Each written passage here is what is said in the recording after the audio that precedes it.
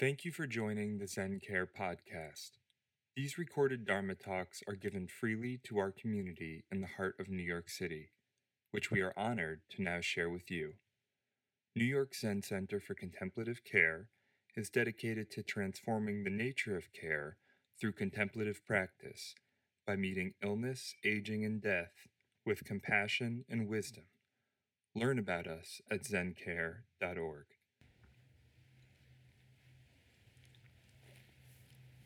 So, good evening. Good evening. This is going to be a little different this evening. Rather than just doing a Dharma talk with me clacking on here, we're going to do something called Mando, which is where you're all invited into the Dharma talk. Anyone that was here yesterday, apart from Craig, Rob and Zenke and Craig. So I'm going to repeat some of the stuff this evening. Craig pointed out that the third time is the winner, right? Is that what he said? Third is a charm. So this is the second time I'm repeating some of this talk because I think it speaks to where I'm coming from. So as I said, I spoke about this yesterday. On Saturday we had our half-day sit, and for whatever reason I thought the half-day sit began at 10 o'clock. I mean, after all these years, I woke up and thought, 10 o'clock, it'll be fine. Oh. So Koshin had already left the house, and I was kind of meandering around the apartment and, playing with the cats and thinking about what should I have for breakfast. And then thought, let me go and have another lay down for another 10 minutes with the cats. And I was totally oblivious to, my life and the time I was in. And I left the house at like 5 after 9. So for those of you who don't know, the half-day sit starts at 9 o'clock. And so I left the house and I was like, oh shit, it's Saturday, it's not 10 o'clock, it's not foundations, it's half-day sit, it's 9 o'clock. So I'm on the train and I'm getting all crazed in my head because I should, what's going on, I should have been there, yada, yada, yada. And by the time we get to 23rd Street, I'm like about to run up the stairs and run down 23rd Street and get here by 9:45 or something like that. And of course it was the slowest train, the slowest day of the train, the slowest one train coming on Saturday. It was like just a comedy of errors. And I'm about to run up the stairs and there's a lady with her cane, a blind lady. For those of you who don't know, there's a home. It's not a home. It's kind of a community center, although it is residential as well, for the blind, just down the block here on 23rd Street. So I stopped to this lady and I said, "Are you going to Sealis Manor?" And she said, "Yeah." "How do you know?" And I said, "Well, I work on the block." So I said, "I can help you." And so so she took my arm and we went up the steps. And at first I thought, oh Jesus, I'm going to get there by 11 o'clock at this rate, It's like. So I'm walking up the stairs with this lady, and then as we were walking towards, Sealis Manor, she started asking, who are you? What do you do? And I found out, that she lives on 86th Street. We're almost neighbors. She has a sister who was also blind, and she has 2 sons. And she has lots of support, and I was just really, really, my heart was opening in such a way for this lady that she was like, it was almost, her blindness was in no way a kind of obstacle for her, apart from having to get around, but she was fully in her life, and she said, I love coming here on Saturdays because we have community practice, very much like we do. She said, social worker comes in and they read from a book that, from our book club. I'm thinking, blind book club, right? So they read from the book club and they do knitting. And I was like, wow. And she asked me my name and I said, Chodo, what's your name? She said, Ina. So we get her to the door. I get her to the door of Sealis Manor, opened it up. And the guy at reception said, good morning. And she said, hi, this is my friend Trodo. And I'm Ina, and I'm here for the for the senior sit this morning, the senior community meeting this morning. He said, okay, go over there. Not in the least bit kind of, I guess he sees these blind people coming in all the time, so he wasn't really in his life, should we say. He was just like, okay, over there, go through those doors. And I said goodbye, and that was it, And I got here at around 9:50, I guess, and I walked in, and everybody was just doing their thing, It's like I wasn't here, and kind of like nobody noticed, I guess, apart from Koshin, who's like texting, "Where are you?" But everybody else is going about their business, and I'm like, all right, it's okay. The world's not going to fall apart. So there's something about this taking my time. It's so important to appreciate. For me, it was so important to appreciate the fact that I have my sight, and also realizing the importance of slowing down long enough to experience my sight, to experience it, to, wow, look at this. Look at what I have in front of me. The whole world. Look what I have up there. The sky. It's so just a moment to just slow down. And to think about if I hadn't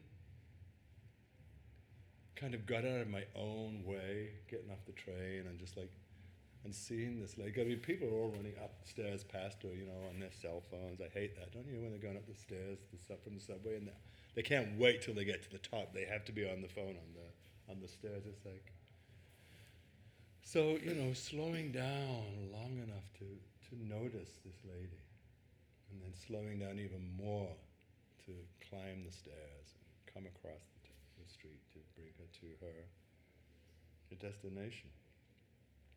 It's just so beautiful. And then getting here, and the place was packed, out front there, everybody's getting ready to come sit. And so it's from the cacophony of the subway to the silence of this beautiful lady, and then walking here, and then the cacophony in here, and then the bells, and then the silence, just sitting. Such a beautiful, beautiful morning of appreciating sounds and life.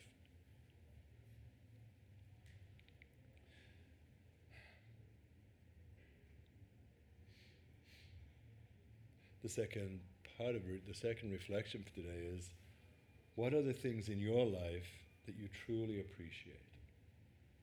That's also from this morning's reading. What are the things in your life that you truly appreciate? Maizumi Roshi said, no one can live your life except you. No one can live my life except me. You are responsible. I am responsible. But what is our life? What is our death? No one can live your life except you. No one can live my life except me.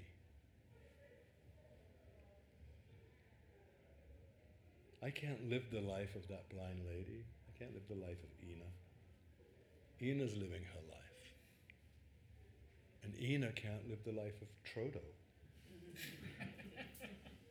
Only Chodo can do that. But what is our life? It's listening to this noise next door. It's this. I'm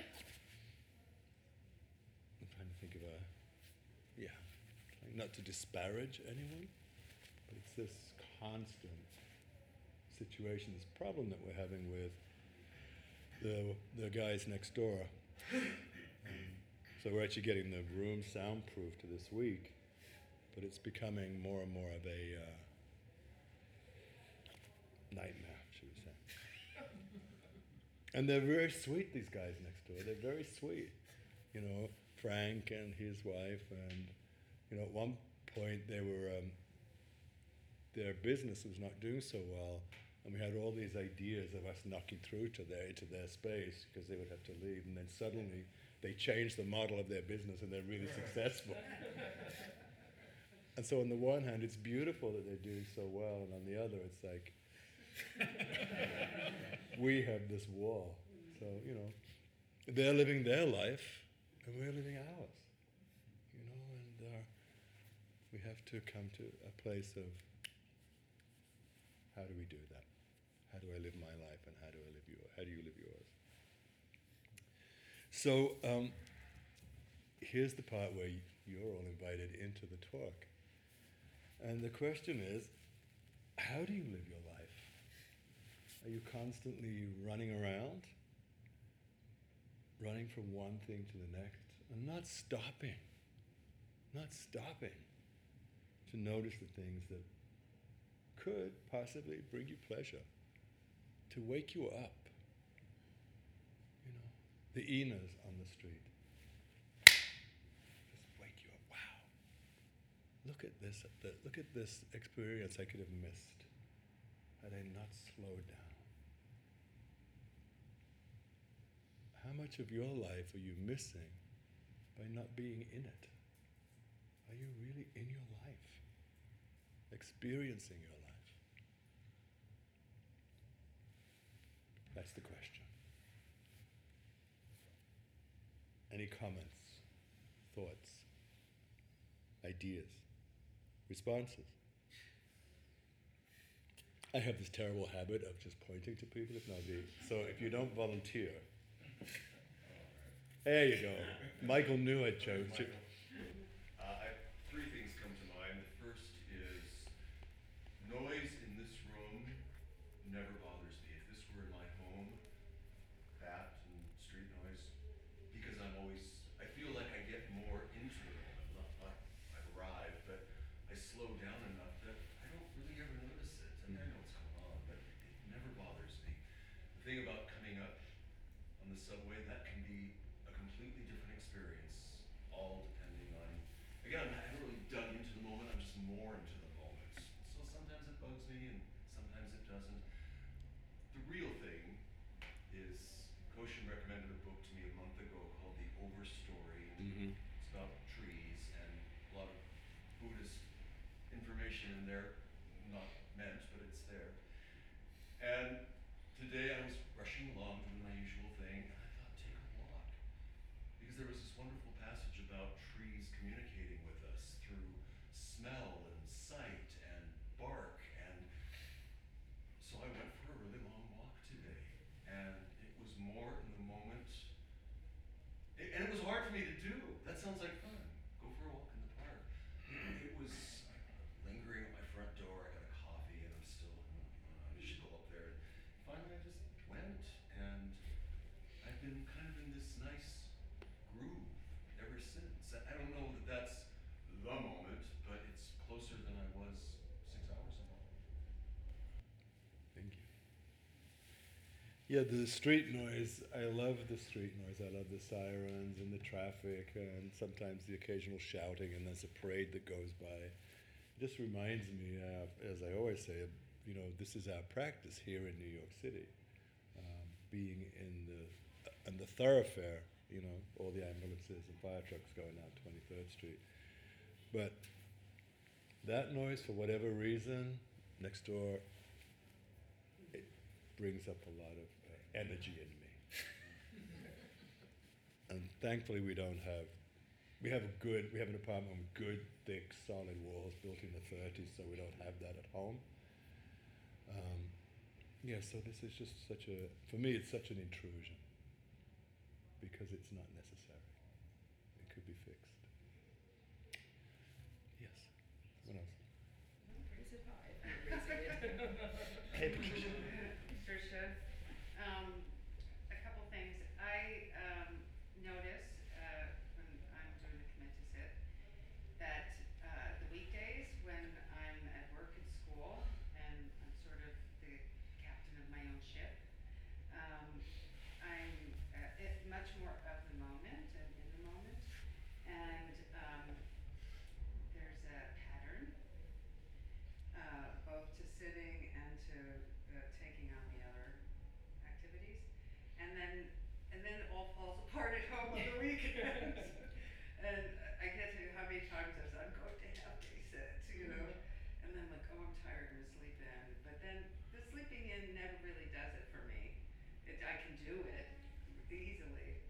And then I'm thinking, I'm going to sit when I sit during the week, which is usually somewhere between 12:30 and 2.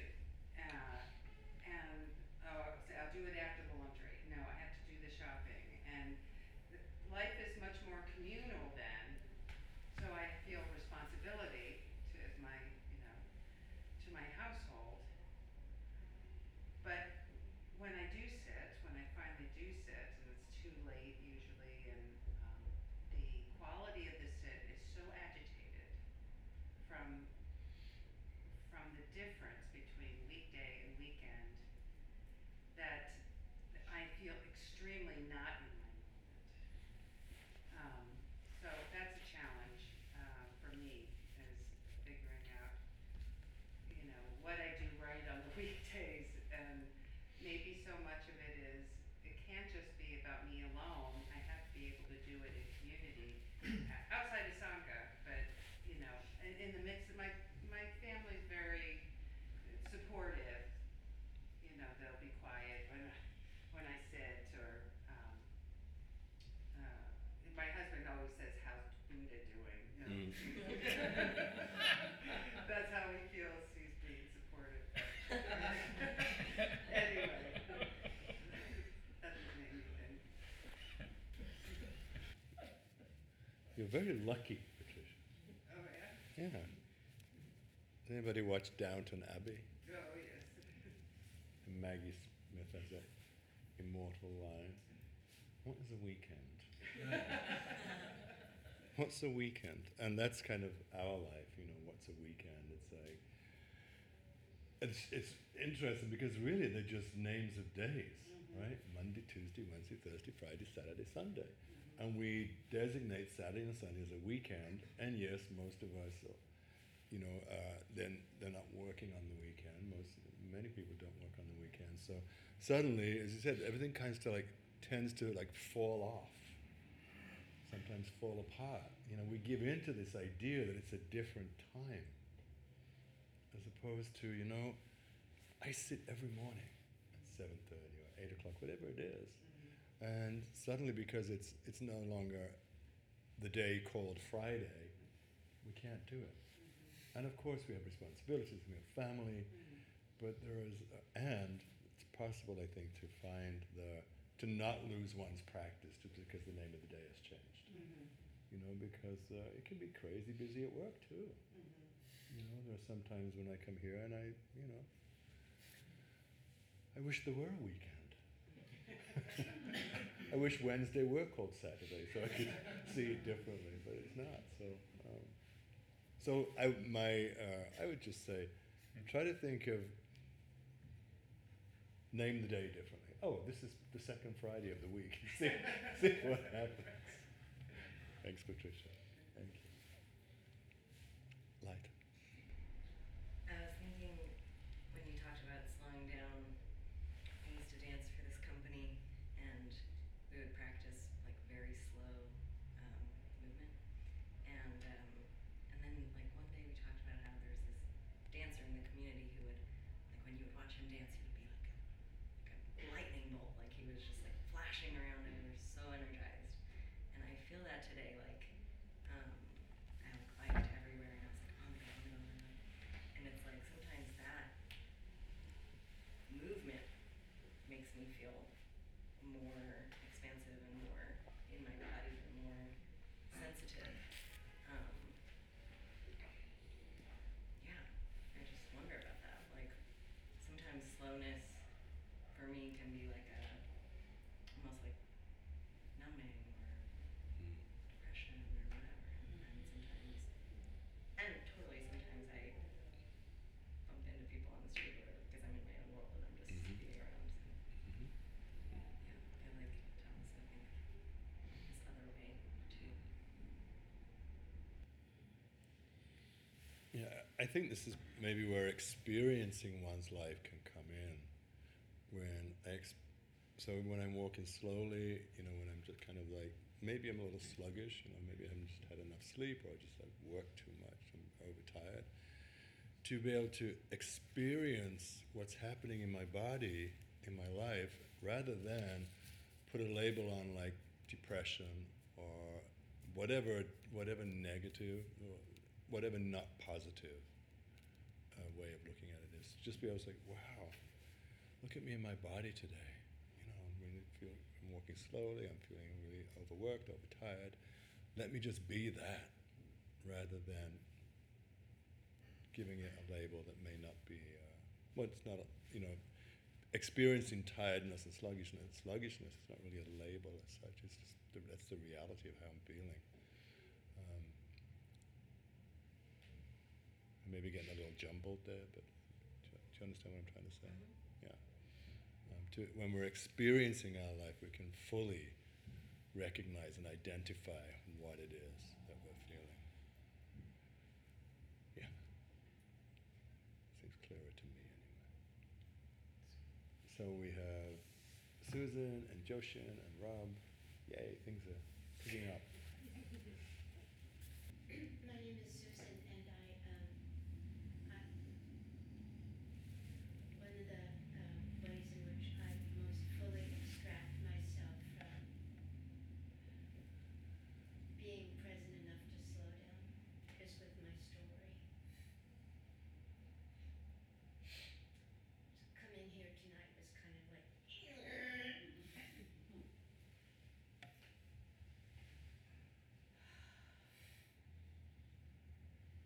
it's really a lot of work to keep it going. But it's habitual, so it's the work I know best. And I think that when there's a story,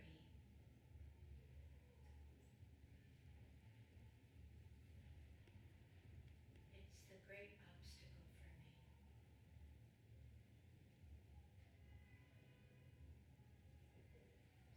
Since it has no reality, which makes it very hard to connect with actual reality.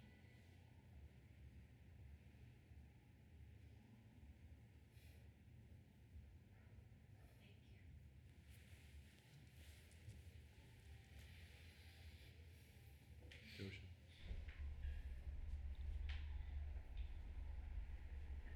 Joshin,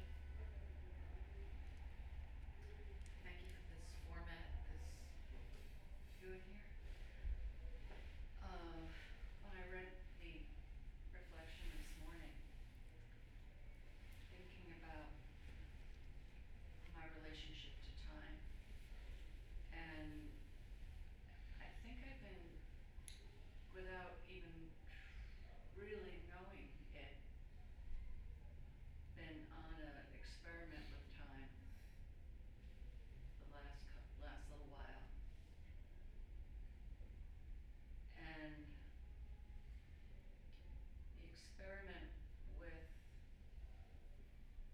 exploring what it is not to have an identity that is from outside, and like defining myself by what I do, and then what I do has so much to do with time.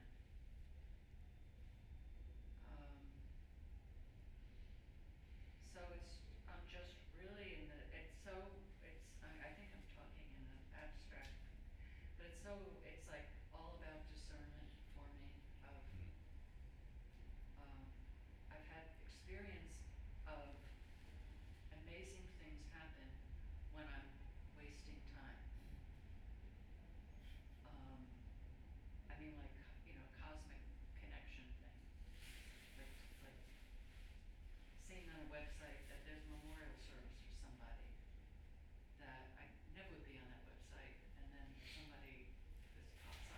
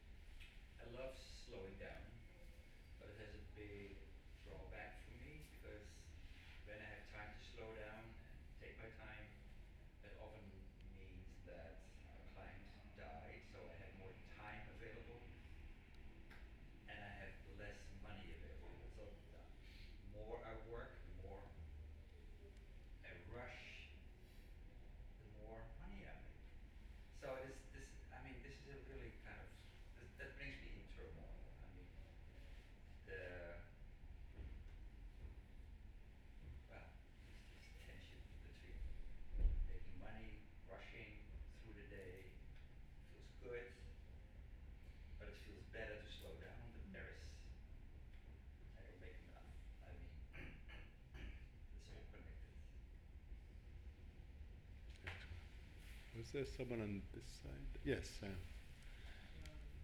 This morning I was sitting at my altar, and I have this like this kind of lamb's wool piece in front of the altar. My cat Alma was lying on it.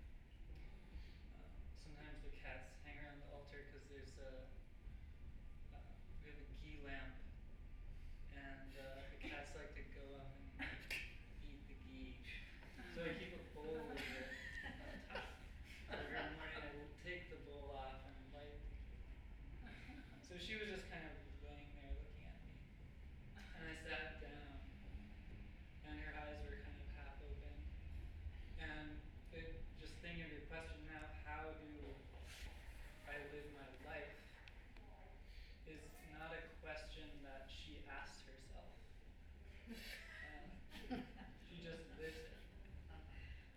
And that's a remarkable teacher to have hanging, lounging around all the time. A reminder.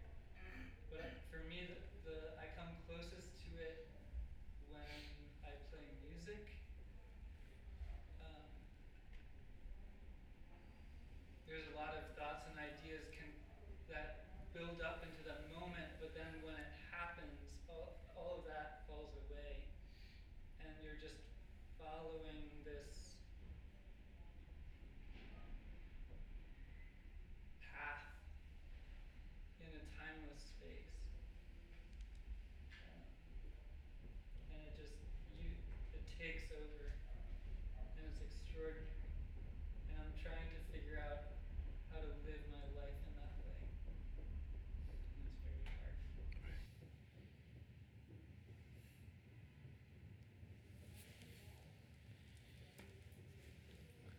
Just take a moment to appreciate the sounds. So I'm trying to be with it.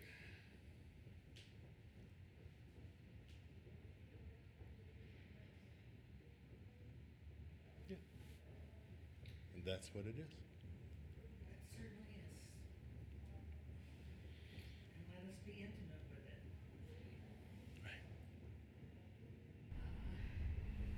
Since I took your class last fall, I've been writing a Heart Sutra every morning when I get up. And I mean, what I'm finding is that it sets an intention for my day. And that intention feeds into my vows. So the whole thing kind of comes together in a beautiful, melted way. And even though I'm going through some hard times now, I'm finding that having a larger intention than the drama that's going on is really what keeps me grounded. So that's what Thank you. Yoshi. I was just experiencing, but thinking about what an invitation slowing down is. And similar to what Josha was saying in terms of an identity of who am I if I'm not doing, and yet the invitation to slow down and slowing down is this invitation to this mystery and possibility and connection. And when I'm able, there's just such clarity and beauty and love. It's just quite remarkable. I'd like to end with a poem. It's amazing when you're looking for something to end with, and it's like I'm just flicking through all the poems that I have, and then you open up to a page, and it just seems to be the right poem. So this is by John O'Donohue, and it's called Beauty, the Invisible. John O'Donohue, beauty, the invisible embrace. What you encounter, recognize, or discover depends to a large degree on the quality of your approach. Many of the ancient cultures practiced careful rituals of approach. An encounter of depth and spirit was preceded by careful preparation. When we approach with reverence, great things decide to approach us. Our real life comes to the surface, and its light awakens the concealed beauty in things. When we walk on the earth with reverence, beauty will decide to trust us. The rushed heart and arrogant mind lack the gentleness and patience to enter that embrace.